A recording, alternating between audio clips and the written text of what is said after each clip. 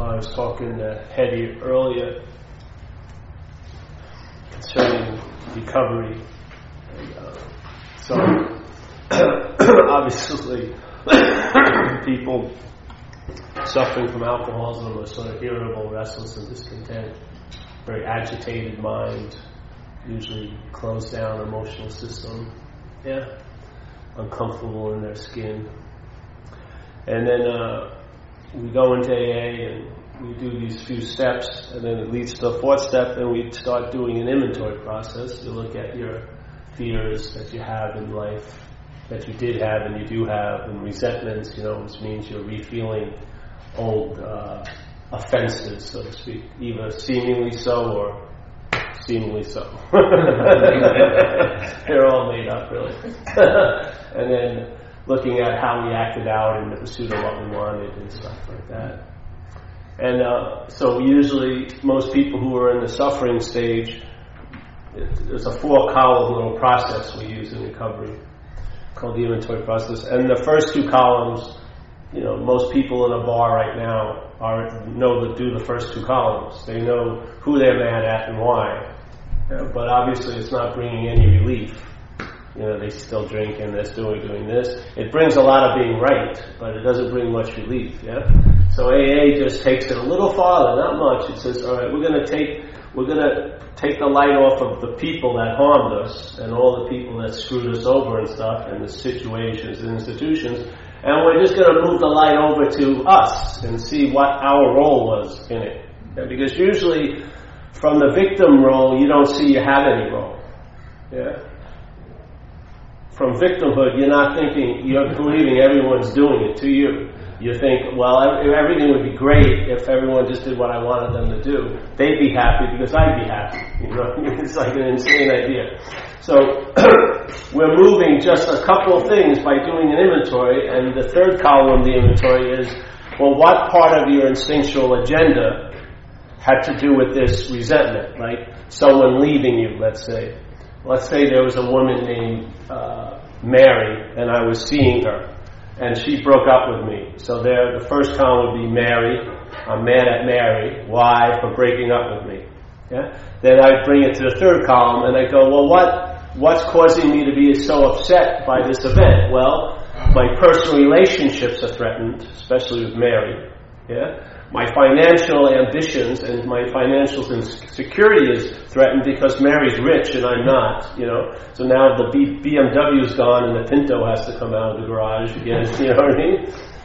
My sexual ambitions and my sexual wants have been threatened because I like to have sex with Mary, and I was having sex with the maid, Mary's maid, and now that's gone too.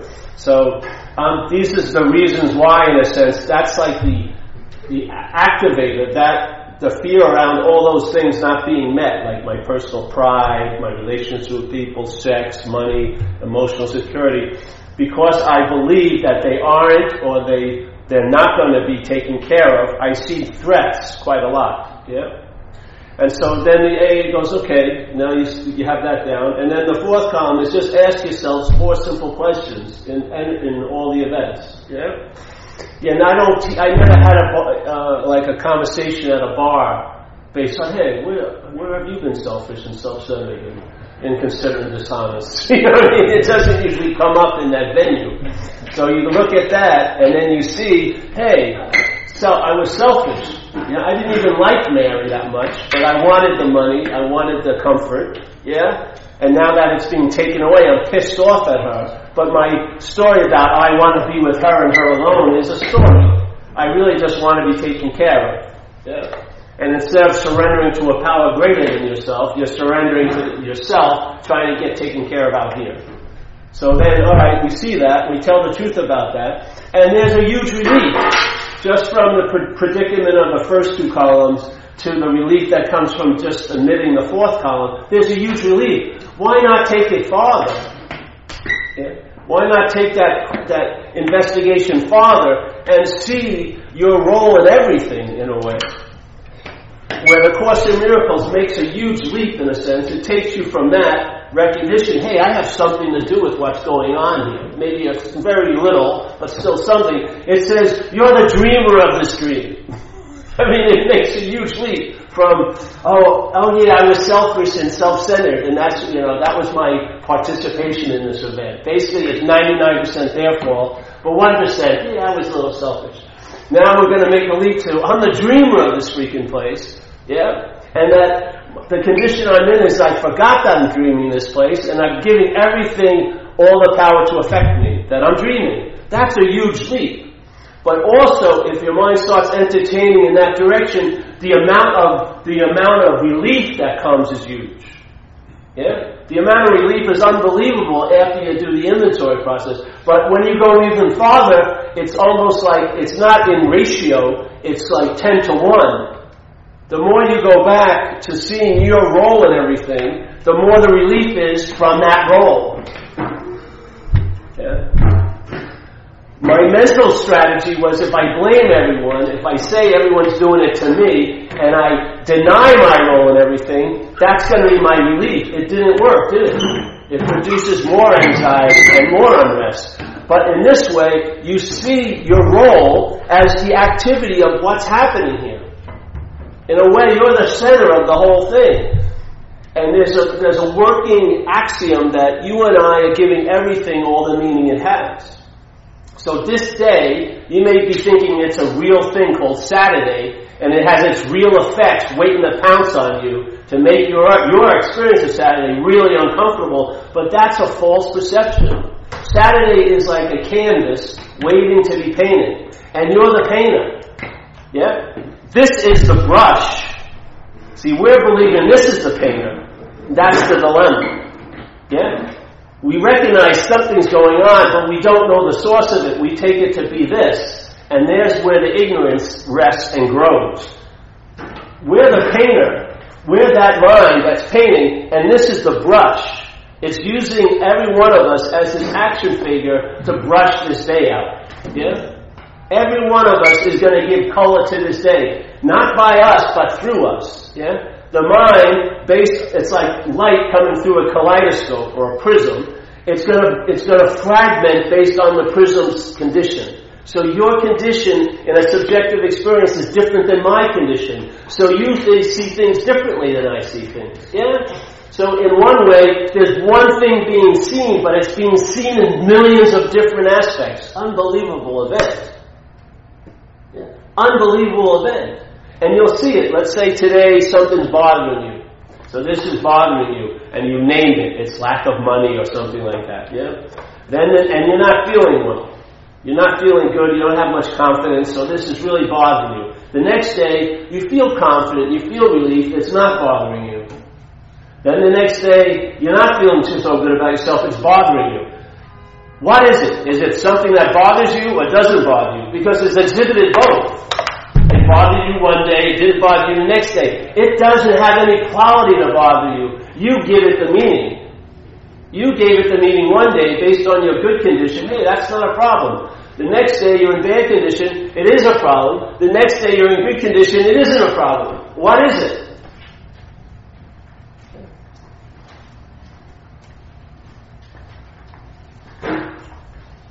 That's seeing your role in it. That's like leaping from the fourth column of an introductory inventory in a spiritual kindergarten to a very, very intense place of relief. Yeah? Where you're now accountable for what goes on. Yeah? Even if it goes bad, you're still accountable because you're participating in it. Yeah? You're the seeing of it. So, just like this idea of a day at a time in recovery, unbelievable effect a day at a time has. I think I've met you before, haven't I? Yeah, years ago. What happened to you? Oh, yeah. I mean, your arm. Oh, I had surgery, a little artificial. They gave me a new joint. Oh, sure. So, the day at a time. Yeah. Now, when I came in, that one concept produced a huge amount of relief. Because I realized my head wasn't in a day at a time. My head has never been in any day. Every day to it is a past day and a future day that it's thinking about, yeah? So the idea of a day at a time, how much relief it brought me. What about advancing that idea to You cannot be out of any moment you've ever been in. I would say that's an incredible leap from, all right, totally believing in yesterday and tomorrow, and your mind is, if you look at your thought system, look at what it values. It values the past and the future. It doesn't value now. It's using this now to think about the past and the future. So obviously, it's not attending to the now. It's using the opportunity the now provides to think about yesterday and tomorrow. What more information do you need to realize it's a failed system? If it's not even located where you are, it's locating you somewhere that you're not all fucking day. And then it's trying to tell a story from there. What I used to do with people when I worked with them in recovery, when I still work with people, I would say, why don't you just do a bare bone inventory? That means just right when you woke up, right, you had a cup of coffee, you took a shower, you went to work, you had lunch, and then try to look at it and remember your narration of that day. How different it was from actually what was happening. I mean, unbelievably different. You're thinking, you're not enough, I haven't done anything, and you look, your day has been fucking full. But your story is, I didn't do enough. Yeah? And yet, even with that evidence that you did plenty, the alliance or the reliance is on that story, that you haven't done enough. That's called the bondage of self. You're bonded to an idea and a story about life, and you're allowing it to override what life is presenting. Yeah? How can you come up with, I never do enough by one day, one Saturday by 11 in the morning? You know what I mean? How could you already have that judgment of you that I haven't done enough? It's 11 o'clock in the morning.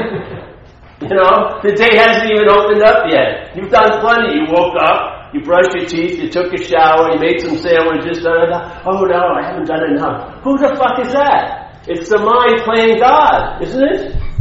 And then recovery, the biggest unspoken step is quit playing God. It's the biggest one that's not spoken about much. It's immediately, I came to believe, and then leap into the third step. But when it proceeds to the third step, it says, first, you got to quit playing God. Next, in this drama of life, we're going to surrender our life over to the care of a power greater than us. We'll be its servant, it'll be its whatever. Yeah? But it says, first, you got to quit playing God. What's your head doing all day? It's playing God, and who's listening to it? If you were one simple unit, why is an aspect of your head constantly trying to convince another aspect of you? Really? It wouldn't be just going ahead. It wouldn't be mulling over anything, trying to convince what's not mulling over something. It would just go. Yeah? What do you think how do you think people go out? The mind sets them up. It may happen all of a sudden, like, I don't know what happened, I was struck drunk, or the mind starts telling them, this sucks, I suck, you suck, they're out to get me, and then the prophecy gets fulfilled, you do get fired, then you're right, and then by Friday you're drunk, yeah? And you get to be right, and alone and loaded. Yeah? Now it's not talking to you anymore, is it? It's talking as you. So the convincing's over. It's trying to convince. It's sort of like talking to you, and suddenly it's talking as you. It's over then.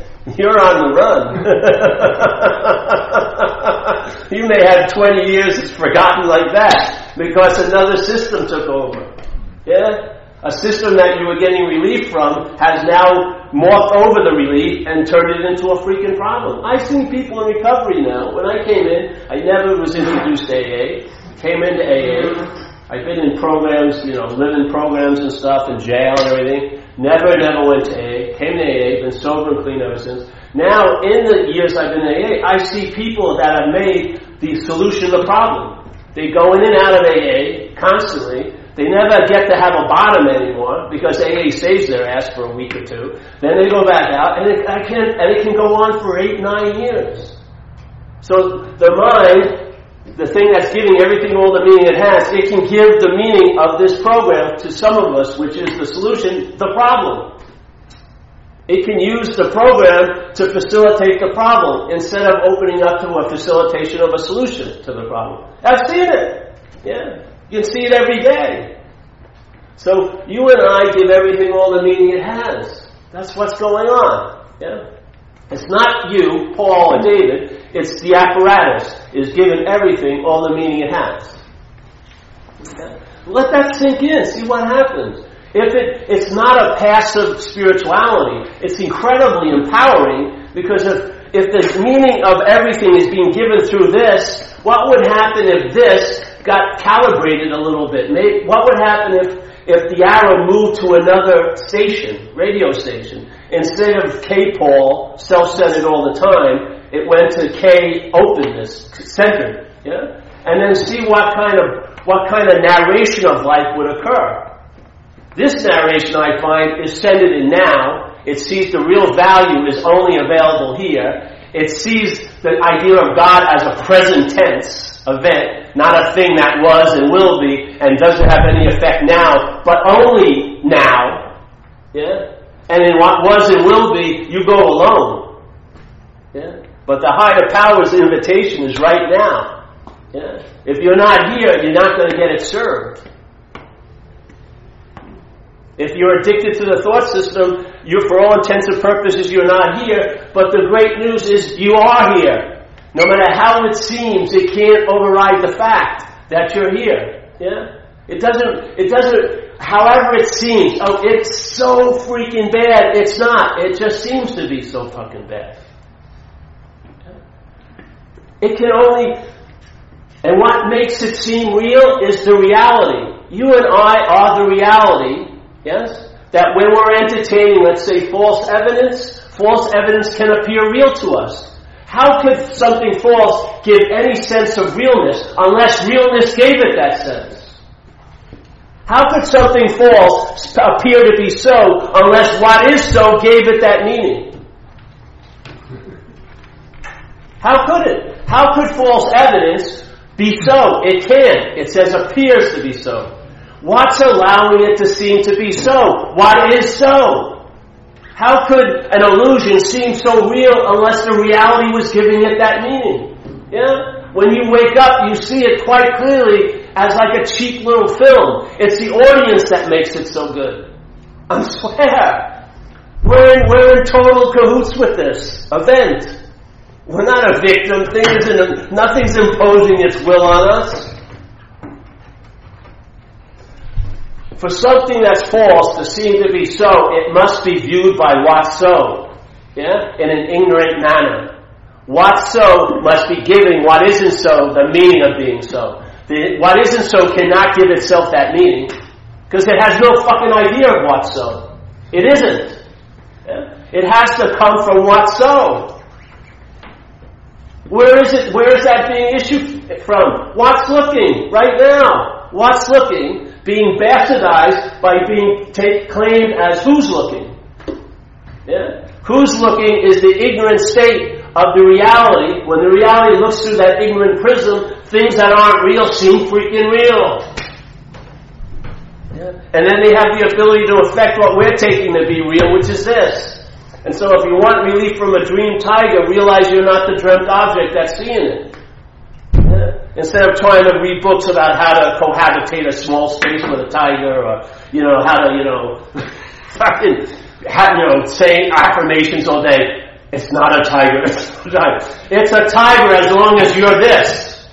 You're not going to see the unreality unless you see the unreality of what's seeing and is real. Yeah. This is what's such a beautiful message that AA brings you right to. It says, why are you in so much fear right now? Today. That's the only day you can be in fear. You're thinking about being in fear next week, but it's producing the effect of being in fear today. You can't be in fear next week.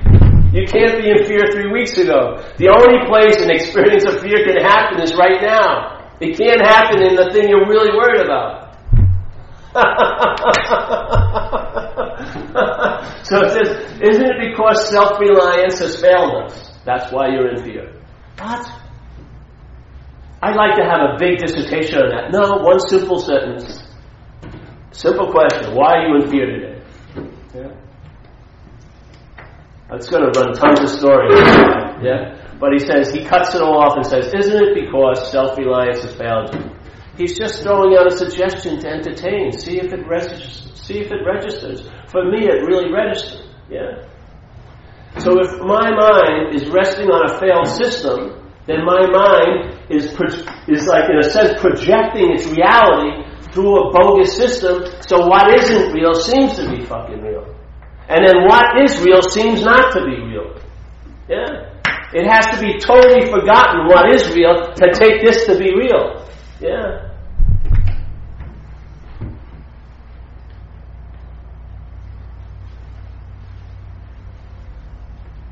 To me, that's empowering. To see the role that you're in here. That you and I are the dreamer of the dream. We've given it all the power to affect us because we forgot we're the dreamer of the dream. And how can it affect us? It can't. It can't affect what we are, but it can affect what we seem to be. This, yeah? Yes. I like that we all have different starting times. It's great. Yeah? The advanced people come in at the end. Some people just call and leave a message at the time.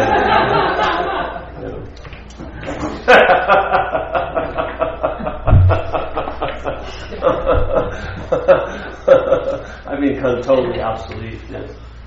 Some lady came from Vancouver and she was so happy. She says, I really like the live event. I go, exactly. She was safely entrenched in a little CD, world, whatever, internet, YouTube, and then I said, it's good to come to a live meeting. It's good. You'll feel something, maybe.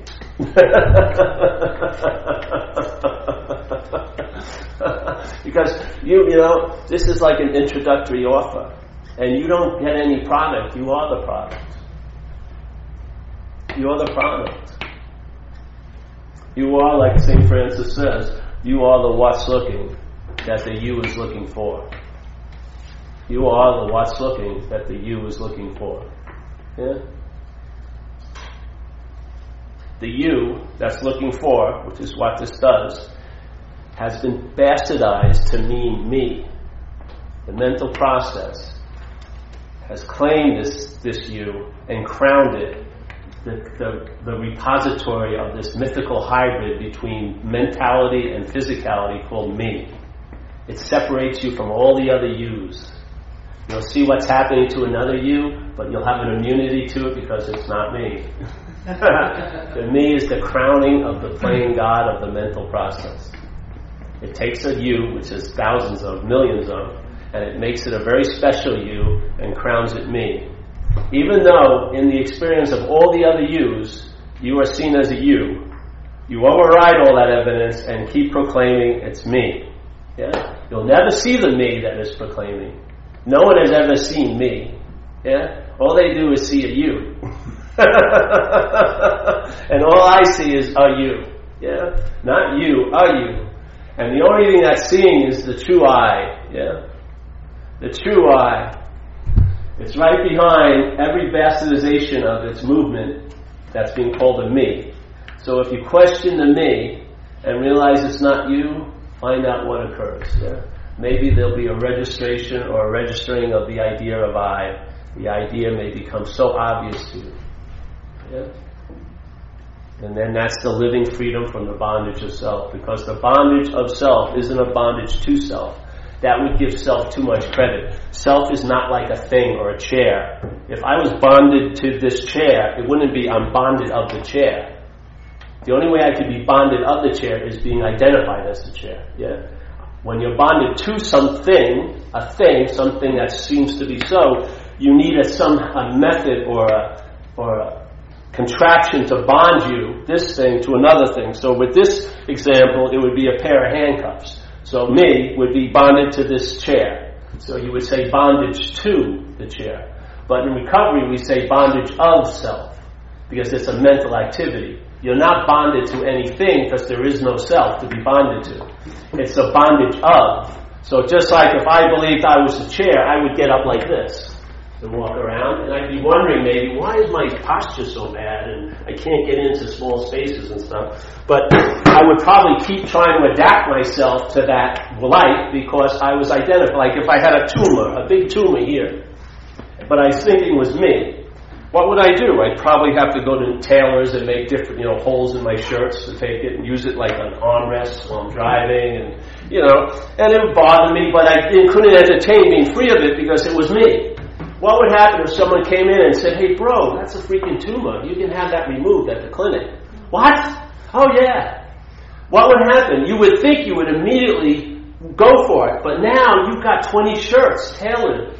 Yeah? You got an identification. People say, "Hey, Tumor Paul." Oh yeah. You've got a little, there's been an investment in being the tumor now. So you may not even like hearing that message. You don't want your eyes to be opened. You may want to have them open, but you don't want them open because it's a threat. Your mind's very invested in being that tumor. What would happen if you cut the tumor off? There would be freaking relief. Yeah? It's the same thing when I did that thing, the pooper scooper thing, where you have in recovery we have the inventory process, and it says a very incredible statement. Being convinced, bear with me, a lot of people from recovery don't want to speak on that level of it. Be convinced, which means to believe with certainty, that self manifested in various ways. Yeah? So self manifested in a lot of different ways. Yeah? Is what has defeated us. So there's a separation there, right? Self and us. Yeah? And the defeat of the us by this thing called self, it's not a thing, but let's call it selfing. The defeat of the us by the selfing appears in many different ways, or it happens in many different ways. Yeah? If you're convinced of that, hey, let's look at its, meaning the self's, common manifestations in one's life. So the next paragraph starts with the word resentment, yeah? And that's the first topic you look at when you do an inventory. So if you follow this logic, a resentment is an expression of self in your life. Yeah? It doesn't come into your life, it comes through you. Yeah? You're the one who's seeing something as a threat and then causing a remembrance of a past threat, and then the resentment occurs. Yeah? The apparatus is producing it, not life isn't bringing a resentment into you. You're making the resentment in a sense, yeah? Based on, and this is how self defeats us. What's allowing self to do all this? What's allowing that mental activity to have such carte blanche entrance into our lives? Yeah? If it's as hostile as it seems to be, why wouldn't we kick it out immediately? Yeah? If a big bug flew in here right now and landed on your arm, your natural super fast reaction would be to knock it off. This is like a huge mental bug that's been sucking you dry for years, and you don't entertain the possibility of throwing it off. Why is that? Why is that essential movement to get free from something that's hostile been muted in you? Has been neutered, has been shut off. How is that possible? Well, this is how I saw it, is that the selfing has convinced you that you're it.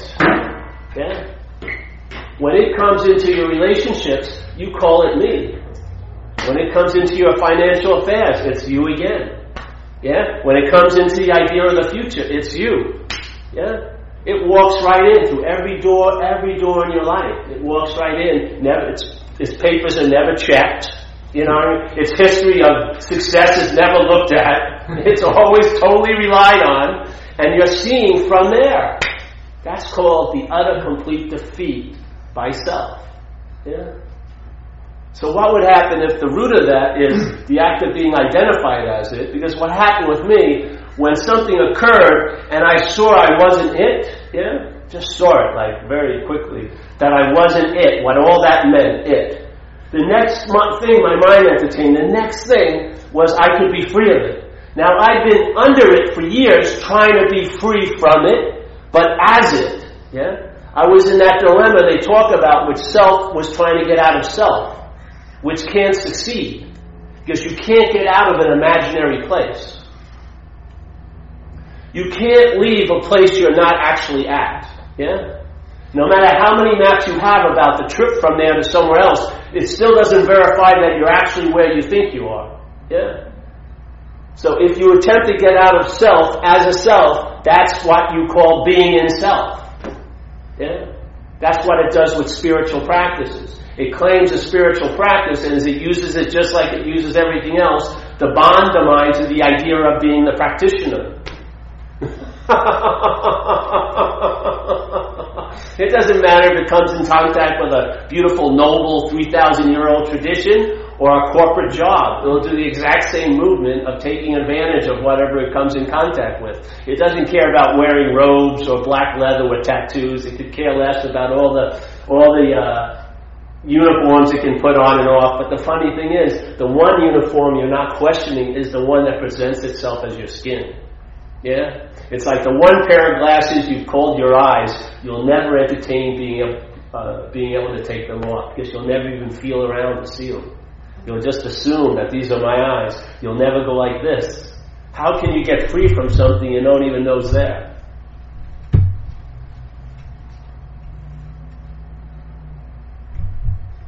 All you can do is get therapy for it, try to make it better. Hopefully maybe you'll have a 6-month-long relationship without flipping out. Can go through a whole picnic without getting crazy and, making a big scene. These meager little ideas of it's just adding a couple links to the leash, You're still bonded to the same idea you've been bonded to. It's the same voice I was telling you how great it was shooting up is the same voice that's critiquing your program right now. It's the same freaking voice. It hasn't changed one bit. The topic it's talking about has changed. That's all. It's the same freaking thing. You think it's shifted by you getting sober? It just took a new strategy, that's all. So there is a solution. The solution really is perhaps there isn't actually a problem. Okay?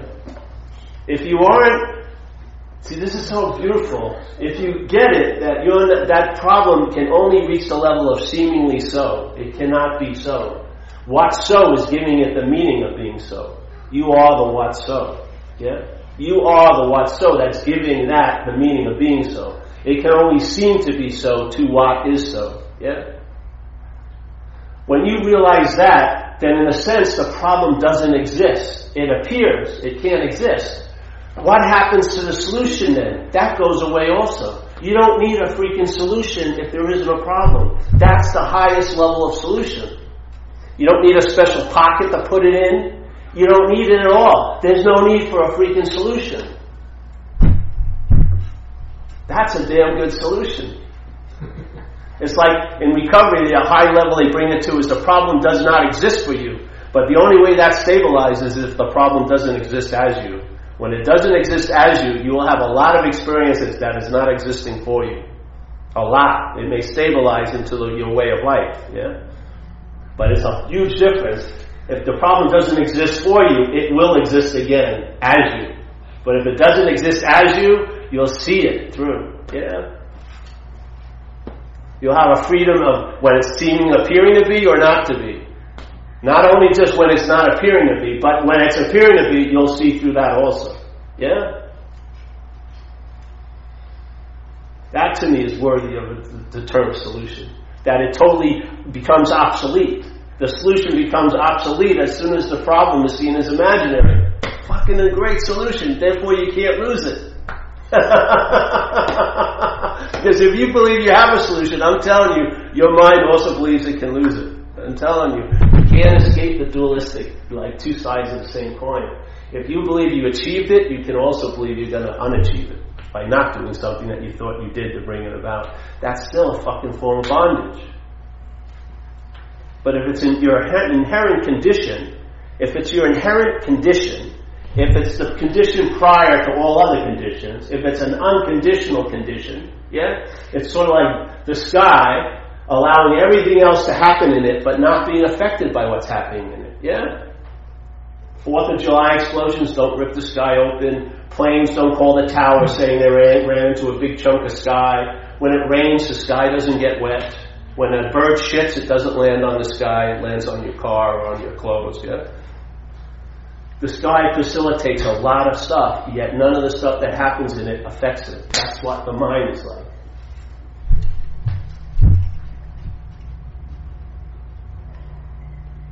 And you are that mind. You are what's looking right now. It's been determined that it's a who's looking, and that causes you to keep looking for. And St. Francis was trying to save us all our time and says, what you're looking for is what's looking. He just tried to turn the whole thing around. He didn't give you an 800-page dissertation. He says, what's looking is what you're looking for. If the what's looking isn't acknowledged, you'll be looking for quite a lot. But what's looking is what you're looking for. It doesn't say who's looking, because that's what we believe. It's me that's looking. That's the ignorance. It says what's looking is what you and I are looking for. What would happen if that dawned in you? Your looking for would change dramatically. You wouldn't be looking for what's looking anymore. You may be looking for surf, or a new car, or some pants at the thrift store, but you wouldn't be looking for what's looking. You'd be very clear what's looking is what's looking at the thrift store and looking for the surf and watching the Yankee game. You'd be very clear about that. And maybe watching the Yankee game wouldn't mean as much as it used to do in the head that was looking for. You shouldn't be watching the Yankee game. You should be out meditating or going to see another teacher.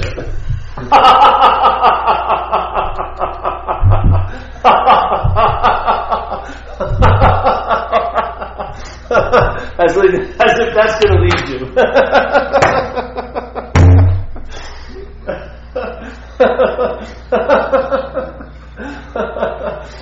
When is it, how many days have you had, just how many times in one day have you had what you were doing was totally okay with your little agitated mind? And maybe it was okay for 5 minutes or 10 minutes, but then the critiquing occurs. Well, you've done a lot of this now. Maybe it's time to stop. Or, who knows that you're... And isn't your attention just drawn to that? Why is it so drawn to that? Because it believes it's about itself. That's the only thing that's interesting. It's not interesting. If I have this stuff running in your head, and in my head, and I see it's David's, I'd be bored stiff in like 3 seconds. I turn the channel, like that. I would. Yet, the similar dialogue, in a dialogue for 40 years has been running, and it still has this novelty. Why? Because there's a hope that it's about me somehow. It's going to show another facet of me. It's going to show what I've always known and no one else sees, how wonderful or authentic I am. It's all this hope to be special and right and unique. It's like an addiction, isn't it? Well, I found from the relief of it that the addiction is rooted in the identification as a self. Now, you may not believe it or not, but that's the invitation. That's it. I haven't seen that dawn on me. It hasn't changed in many years. It became the last answer. And that's why we always have an introductory meeting. It never needs to advance from there, because if you leave there without a clear understanding, it doesn't matter what the fuck you do. There'll be still a strong sense and a belief that it's you doing it. Yeah. You might as well just stay on it and do what you're doing and see if it downloads. And if it downloads, you'll start sensing it traveling lighter, and then you're on to something. Just keep entertaining. Yeah. If you seem to forget, you come to one of these meetings and you'll be reminded, and then you go out. And the whole thing is you're the living scripture. We're not giving you a book. There's nothing to study. Entertaining isn't studying. Entertaining is just like a mind that's looking out of an open door, and it's not picturing anyone special coming in like Z or anything. It's just looking out through the door, and what shows up, it acknowledges, yeah? It's like looking at the sky. If a bird doesn't show up, it just gazes. If a bird sees the bird, it's just it's just there. It's not expecting to see anything special. It just sees what's happening. Yeah? That's called entertaining. So this is an idea. We put it in there. The mind may gravitate towards it or not. It doesn't matter. If it does gravitate towards it, there'll be the ability to re-entertain it by meetings so that you can entertain the possibility, and you'll become the truth teller. You. It will well up in you. It's not going to be injected from the outside like a drug. It's going to be your own mind is going to wake up out of its little story. Yeah? It's going to expand, and in this expansion, you'll start intimating what it is. Yeah? So if you have a disease of alcoholism, it's good to get the right diagnosis. Yeah. I would say that, like I remember I won't go there. Let's just say if you had a rash and you didn't know what it was, so you got ointments and you put it on the rash, and let's say it wasn't really changing, but you were hoping it was going to change, and you believe this, so you get a lot more moisture, more ointment, but it still doesn't really change the rash. So hopefully you move to another one. Then you put some of this on, and it works. And then you go, oh, you'll read its thing. It says this is for psoriasis. Then you realize you had psoriasis, because you got the relief from it. Yeah, this is what it's like. So the idea is that identification is the activity of the mental process called selfing to bind the mind to an idea of being a self. Yeah, that's the root of the problem. Entertain it, see if it works out for you. Yeah, you can start with, am I the thinker of the thoughts?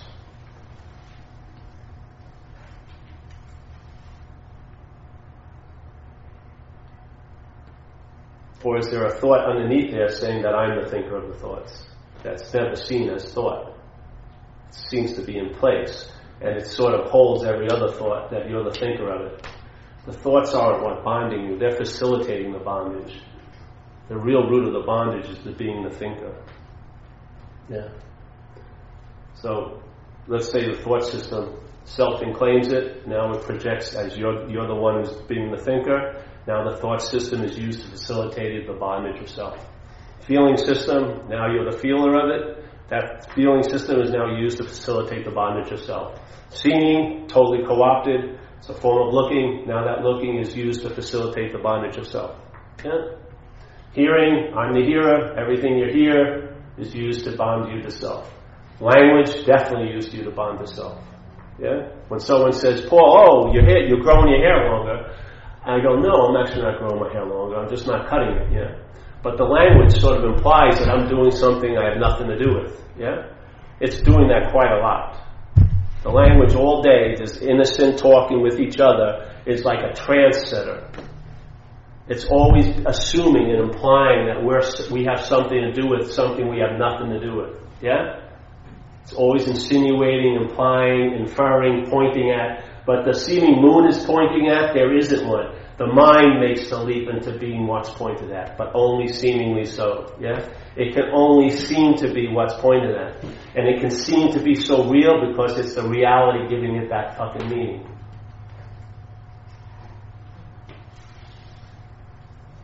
I'm always happy to hear the news, to tell you the truth. Like they say the word gospel means good news. To me, it's great news. Instead of praying for a savior or from some new method or putting it off to the next week I go on a retreat, the immediacy of the solution is so fucking profound. You're in it right now. No matter how you think you are, it's only thinking you are that. You are something already. I'd say, actually, you are nothing already.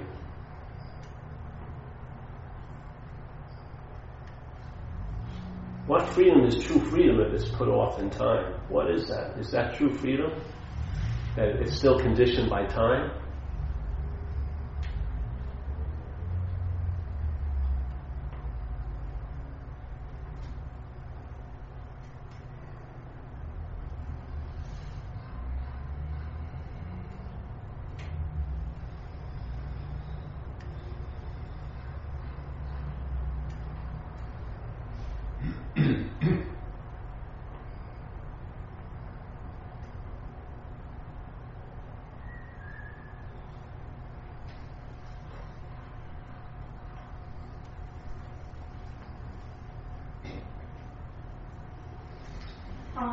How does the will fit into this? Recently I've been kind of fascinated at watching my mind during meditation, and I get really distracted from wanting to focus on meditation. I've been trying to build clarity and actually build resolve. And so my mind starts saying, you can't build resolve, what does that mean? And all these thoughts start to come up. And I realized that I can cut through them by just tapping into the will and saying, I know how to do this, I don't need to think about it. So it's almost like I'm noticing that there's two different things going on. There's the thought, the story that comes up, and then there's just this is what I'm doing right now. And it sort of cuts through everything, just like I'm building resolve, I'm refocusing on the breath or whatever, you know. So is the will something different? And when we talk about turning a will over, how does that relate to self? Well, in that situation, I think a mental state is seeing another mental state. So the mental state of believing in resolve and this and that and having will to cut through another mental state. There's a being, that's the context of that, but it's not the being that has resolve and will. Yeah? That's the only value I have in it all. To see a mental state will claim to be the seer of other mental states, implying that it's the true being. It's another mental state usually. Yeah. Seeing is contextual. It's not a point of view, seeing another point of view. That's the greater point of view. They're both points of view. Yeah, they're both mental states. So, I don't know. I would say I'm a slacker spiritualist, maybe. I just don't, I'm not into will and resolve or anything like that. I like it. To me, it's more relaxed awareness. It's just a recognition. Will and resolve appear, but it's not being marshaled up for a grand march into a mythical solution. Sometimes I need resolve during a day and it arises, but it's not like resolve, It just comes up, it's useful, and then it goes away. Yeah? Will, comes up, useful, goes away. Yeah? And I'd be careful with making a goal of what you already are. Yeah? Because you're never going to reach it through clarity or anything else. That's my opinion. Other people may say you will, but that's not been my sense of it. Yeah? So I would just be clear. But this, to me, what we are can't be approached by doing and having. It doesn't work well. You can't do and have yourself into a state of being. You are a state of being already. Yeah? Doing and having is part of the content. Will and resolve is part of the content or the movement of that mind, maybe, in manifestation. There's millions of aspects of mind that show up here, will, resolve, all this stuff. But don't be fooled by the manifestation of it. The other thing is empty, inherently empty. No will and no resolve, just emptiness. Like a total, it's hard to put, you can't describe it in a way. It's just not of this place. It's not working like we think things working. Yeah. So let's say if I want to get a job, maybe I need will and resolve. But if I want to be what I am, will and resolve may not be the way. Because you are the way, in a way. In a way, you are the way, by the way. So that's my opinion. Other people would say other things, but then they also back up what they say by having a lot of practices and things to do. We never give anything to do here for years because I don't believe there's anything really you can do about it. I'd rather have you sit with nothing. I think that's much more revealing than adding on to something. That's meditation. That's actually the ultimate meditation, sitting with no mental content. You're not putting anything on it or seeking anything. You're just resting in what is, which is kind of silence or infinite possibility or nothingness, as you say. Yeah. But, this is an interesting dilemma because, occasionally I sit again without any much goal or whatever, or resolve for that matter. But if I encounter resistance or just unwillingness to do it, rather than convince myself I need to have a will or resolve or I'm just, whatever, I just check my mind am I truly convinced that I need to meditate. And usually there's a part of me that says, forget it. So what you really need to do, you end up doing. But oftentimes when there is a dilemma and unwillingness to do it, it's, we are divided. Part of you is saying, this is useless, I'd rather be whatever. So if you just really tune into yourself, you'll find out that you end up doing what you need to do. And there's a little should guide that tells you, oh well, you should be, that's baloney. So. Yeah, it's sort of like here. There's no right or wrong with it. It's sort of like, let's say someone is expecting a workout and they're looking to go to the gym and they go into like a Christian Science reading room. Yeah, it's probably not going to work. They want to get on there and pump up and this and that, which is all fine and dandy. But we're like cod salesmen here. Yeah, we only sell cod. And there may be a lot of different kinds of fish, and they can be presented and done up different ways. But we've been pretty consistent, just raw cod. You do the grilling or the sautéing or the sushi. Yeah, this is just simple invitation and a simple message. Now. And see what it does for you. If you feel a need to do something, then probably you should do it. Well, isn't there a directive in the 12 steps that the one thing we have to do is turn over a lever? There's some kind of, it's almost like... Yeah, but know how great it would be if you realized it wasn't your will to turn over? Then you would even free from the idea of having to do that one step of turning it over. Because of course if you turn it over, like many people's experience is this, they go, oh, I surrendered, and then 2 days later they've taken it back, and then surrender and taking it back. That all comes from the idea that it was yours to turn over. That's what gave that impossibility the possibility to play out. That they gave it back, gave it over, and took it back, gave it over. That only becomes possible by the impossibility that it was your will. Yeah? That's the only way that happens. So we're going the backwards. We're entertaining. I'm not that which seems to have a will, and therefore I don't have to turn it over, and therefore it's never taken back. It totally skirts a huge issue I've watched in recovery tons of times. It skirts the whole issue, not by setting up a roadblock and having them turn off here, but stopping the journey to begin with. That's the solution. Yeah? Haven't you seen it? People go, I surrendered, and then I took it back, and it all went crazy. And then, then they get to the point, hopefully, that light kicks the living hell, and then they surrendered again. Yeah? And it's really great on an experiential level. There's nothing like having a surrender as a self and an experience. But it's much better surrendered. Surrendered is there's nothing to surrender. That's the real relief. Yeah? If I take the one step that I have a will, and then I get to the choice of I can turn it over or not, you see that? But the choice is based on that I have the will. I don't want the choice. But the what so is allowing this whole thing to happen. Yeah, and then it will not allow it to happen also. You can be led there. So, what's worthy? Oh, let's go. What, Sawana?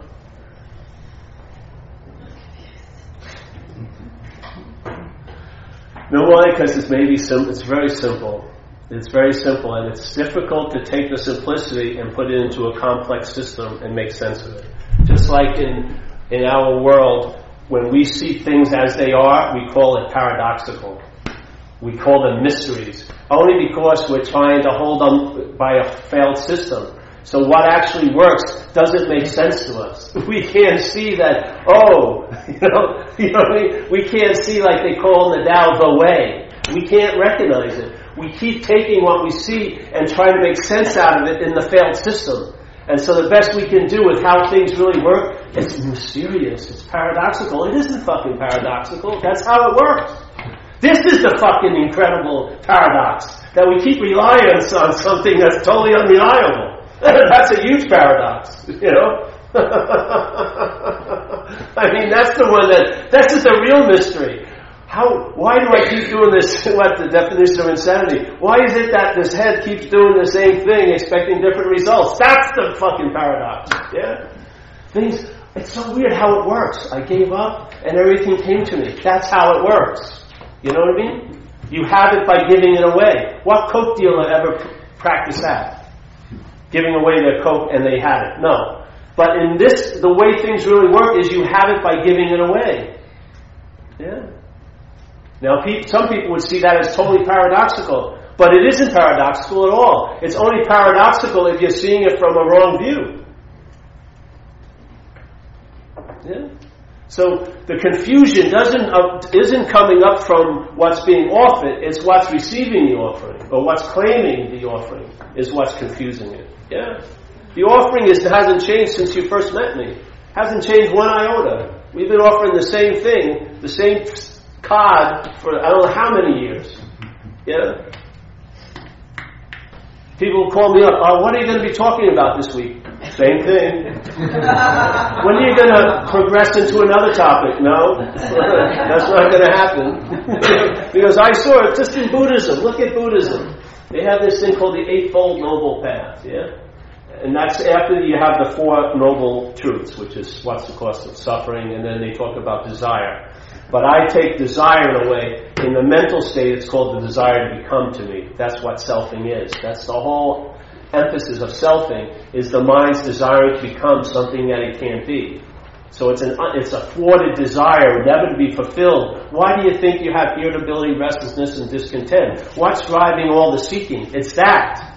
What's driving the seeking is the irritability of a thwarted desire, of the mental process. It wants to be a long-lasting, independent, separate entity. Yeah? But it isn't. So then it says, all right, now if you get the root of the problem, this suffering or this malaise, and this is how to get out of it, it says the Eightfold Noble Path. And if you look at it literally, the first one says right view, which is what I hope we're attempting to rest in here. Yeah?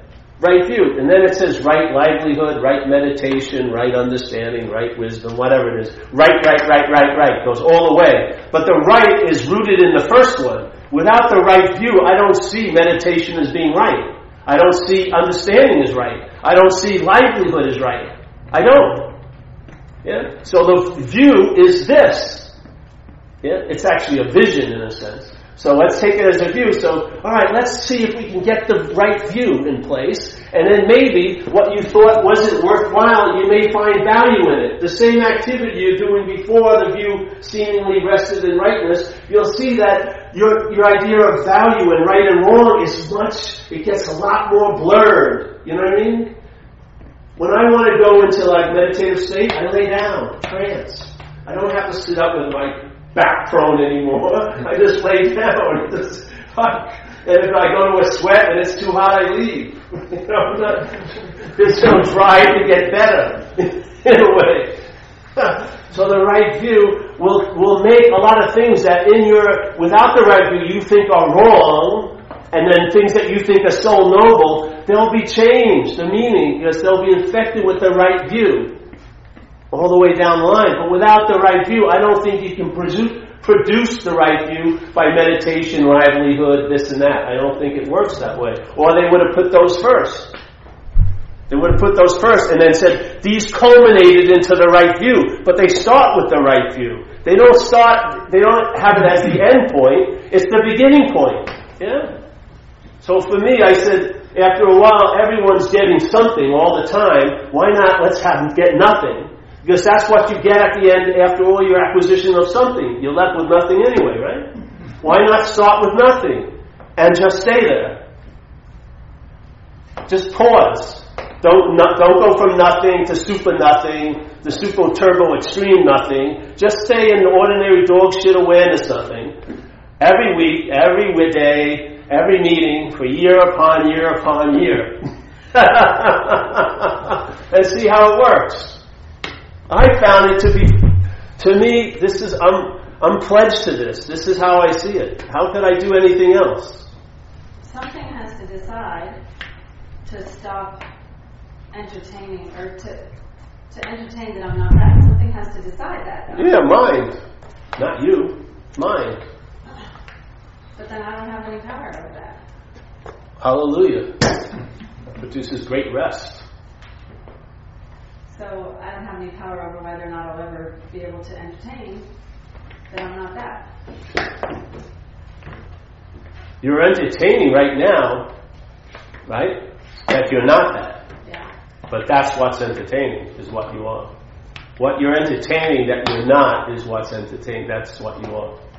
See? So right now you are exactly what? you're entertaining yourself not to be. You can't get out of it.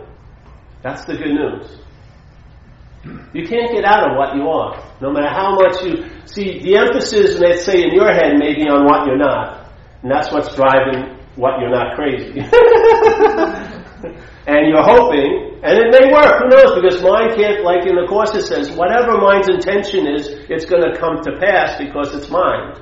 So when you're thinking you're the one who's going to have to choose, mind, in a sense, is choosing, not you. You're an afterthought.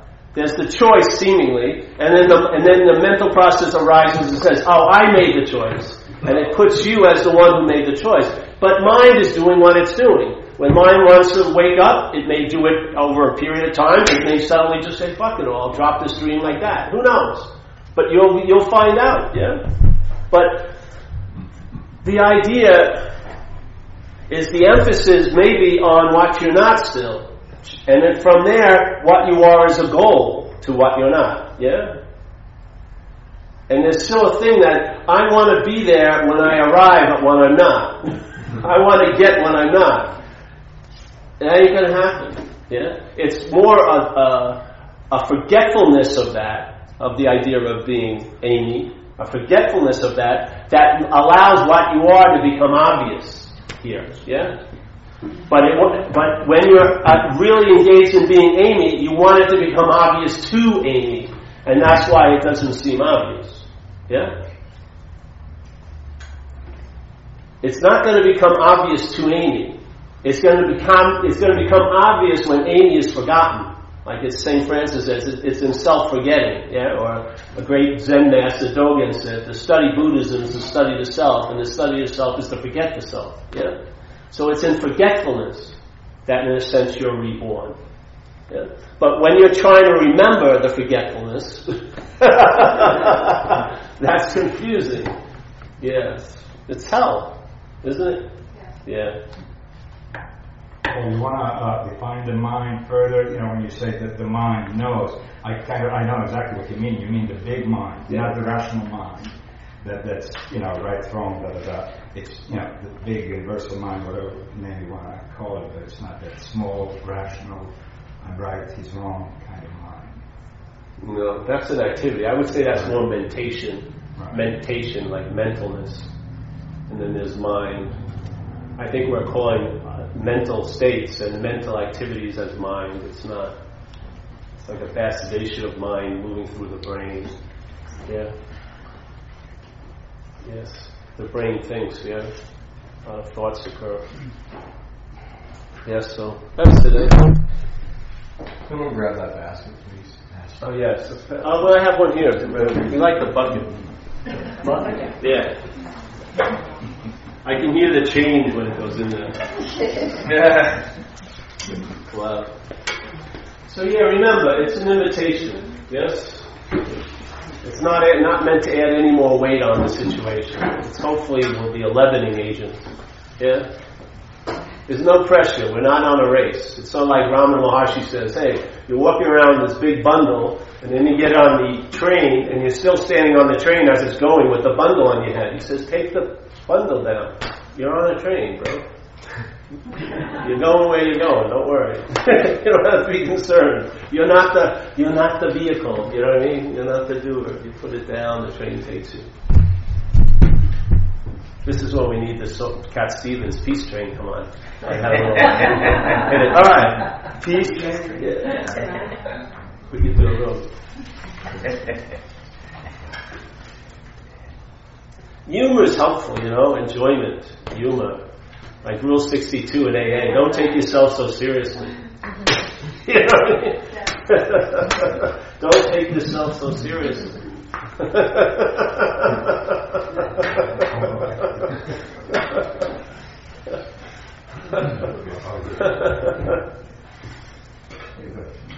Oh, thank you. All right, well, we can end with a prayer. I'd like to say a prayer. Oh, yes, and one of our cult members is selling chocolate, if you like to buy any. Yes. She's going through a Catholic transformation. Jewish to Catholic. Yeah. Hallelujah. Yes. Yeah. Oh, that's it. Oh, yeah. I like that one. That was good. Oh, you want to do, you want to do. All right, so the we version of the Serenity Prayer. God, grant us the serenity to accept the things we cannot change, the courage to change the things we can, and the wisdom to know the difference. Keep coming back. It works. It's working. Welcome, Dave. Let it go in there.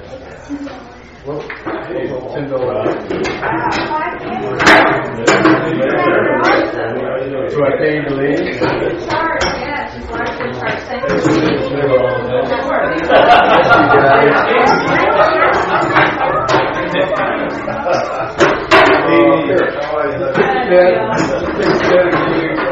John, it's really good. I can't drink. I never know it. I get to it today.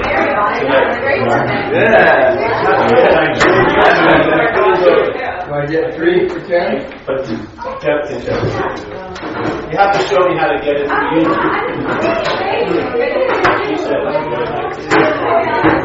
Oh, thank you.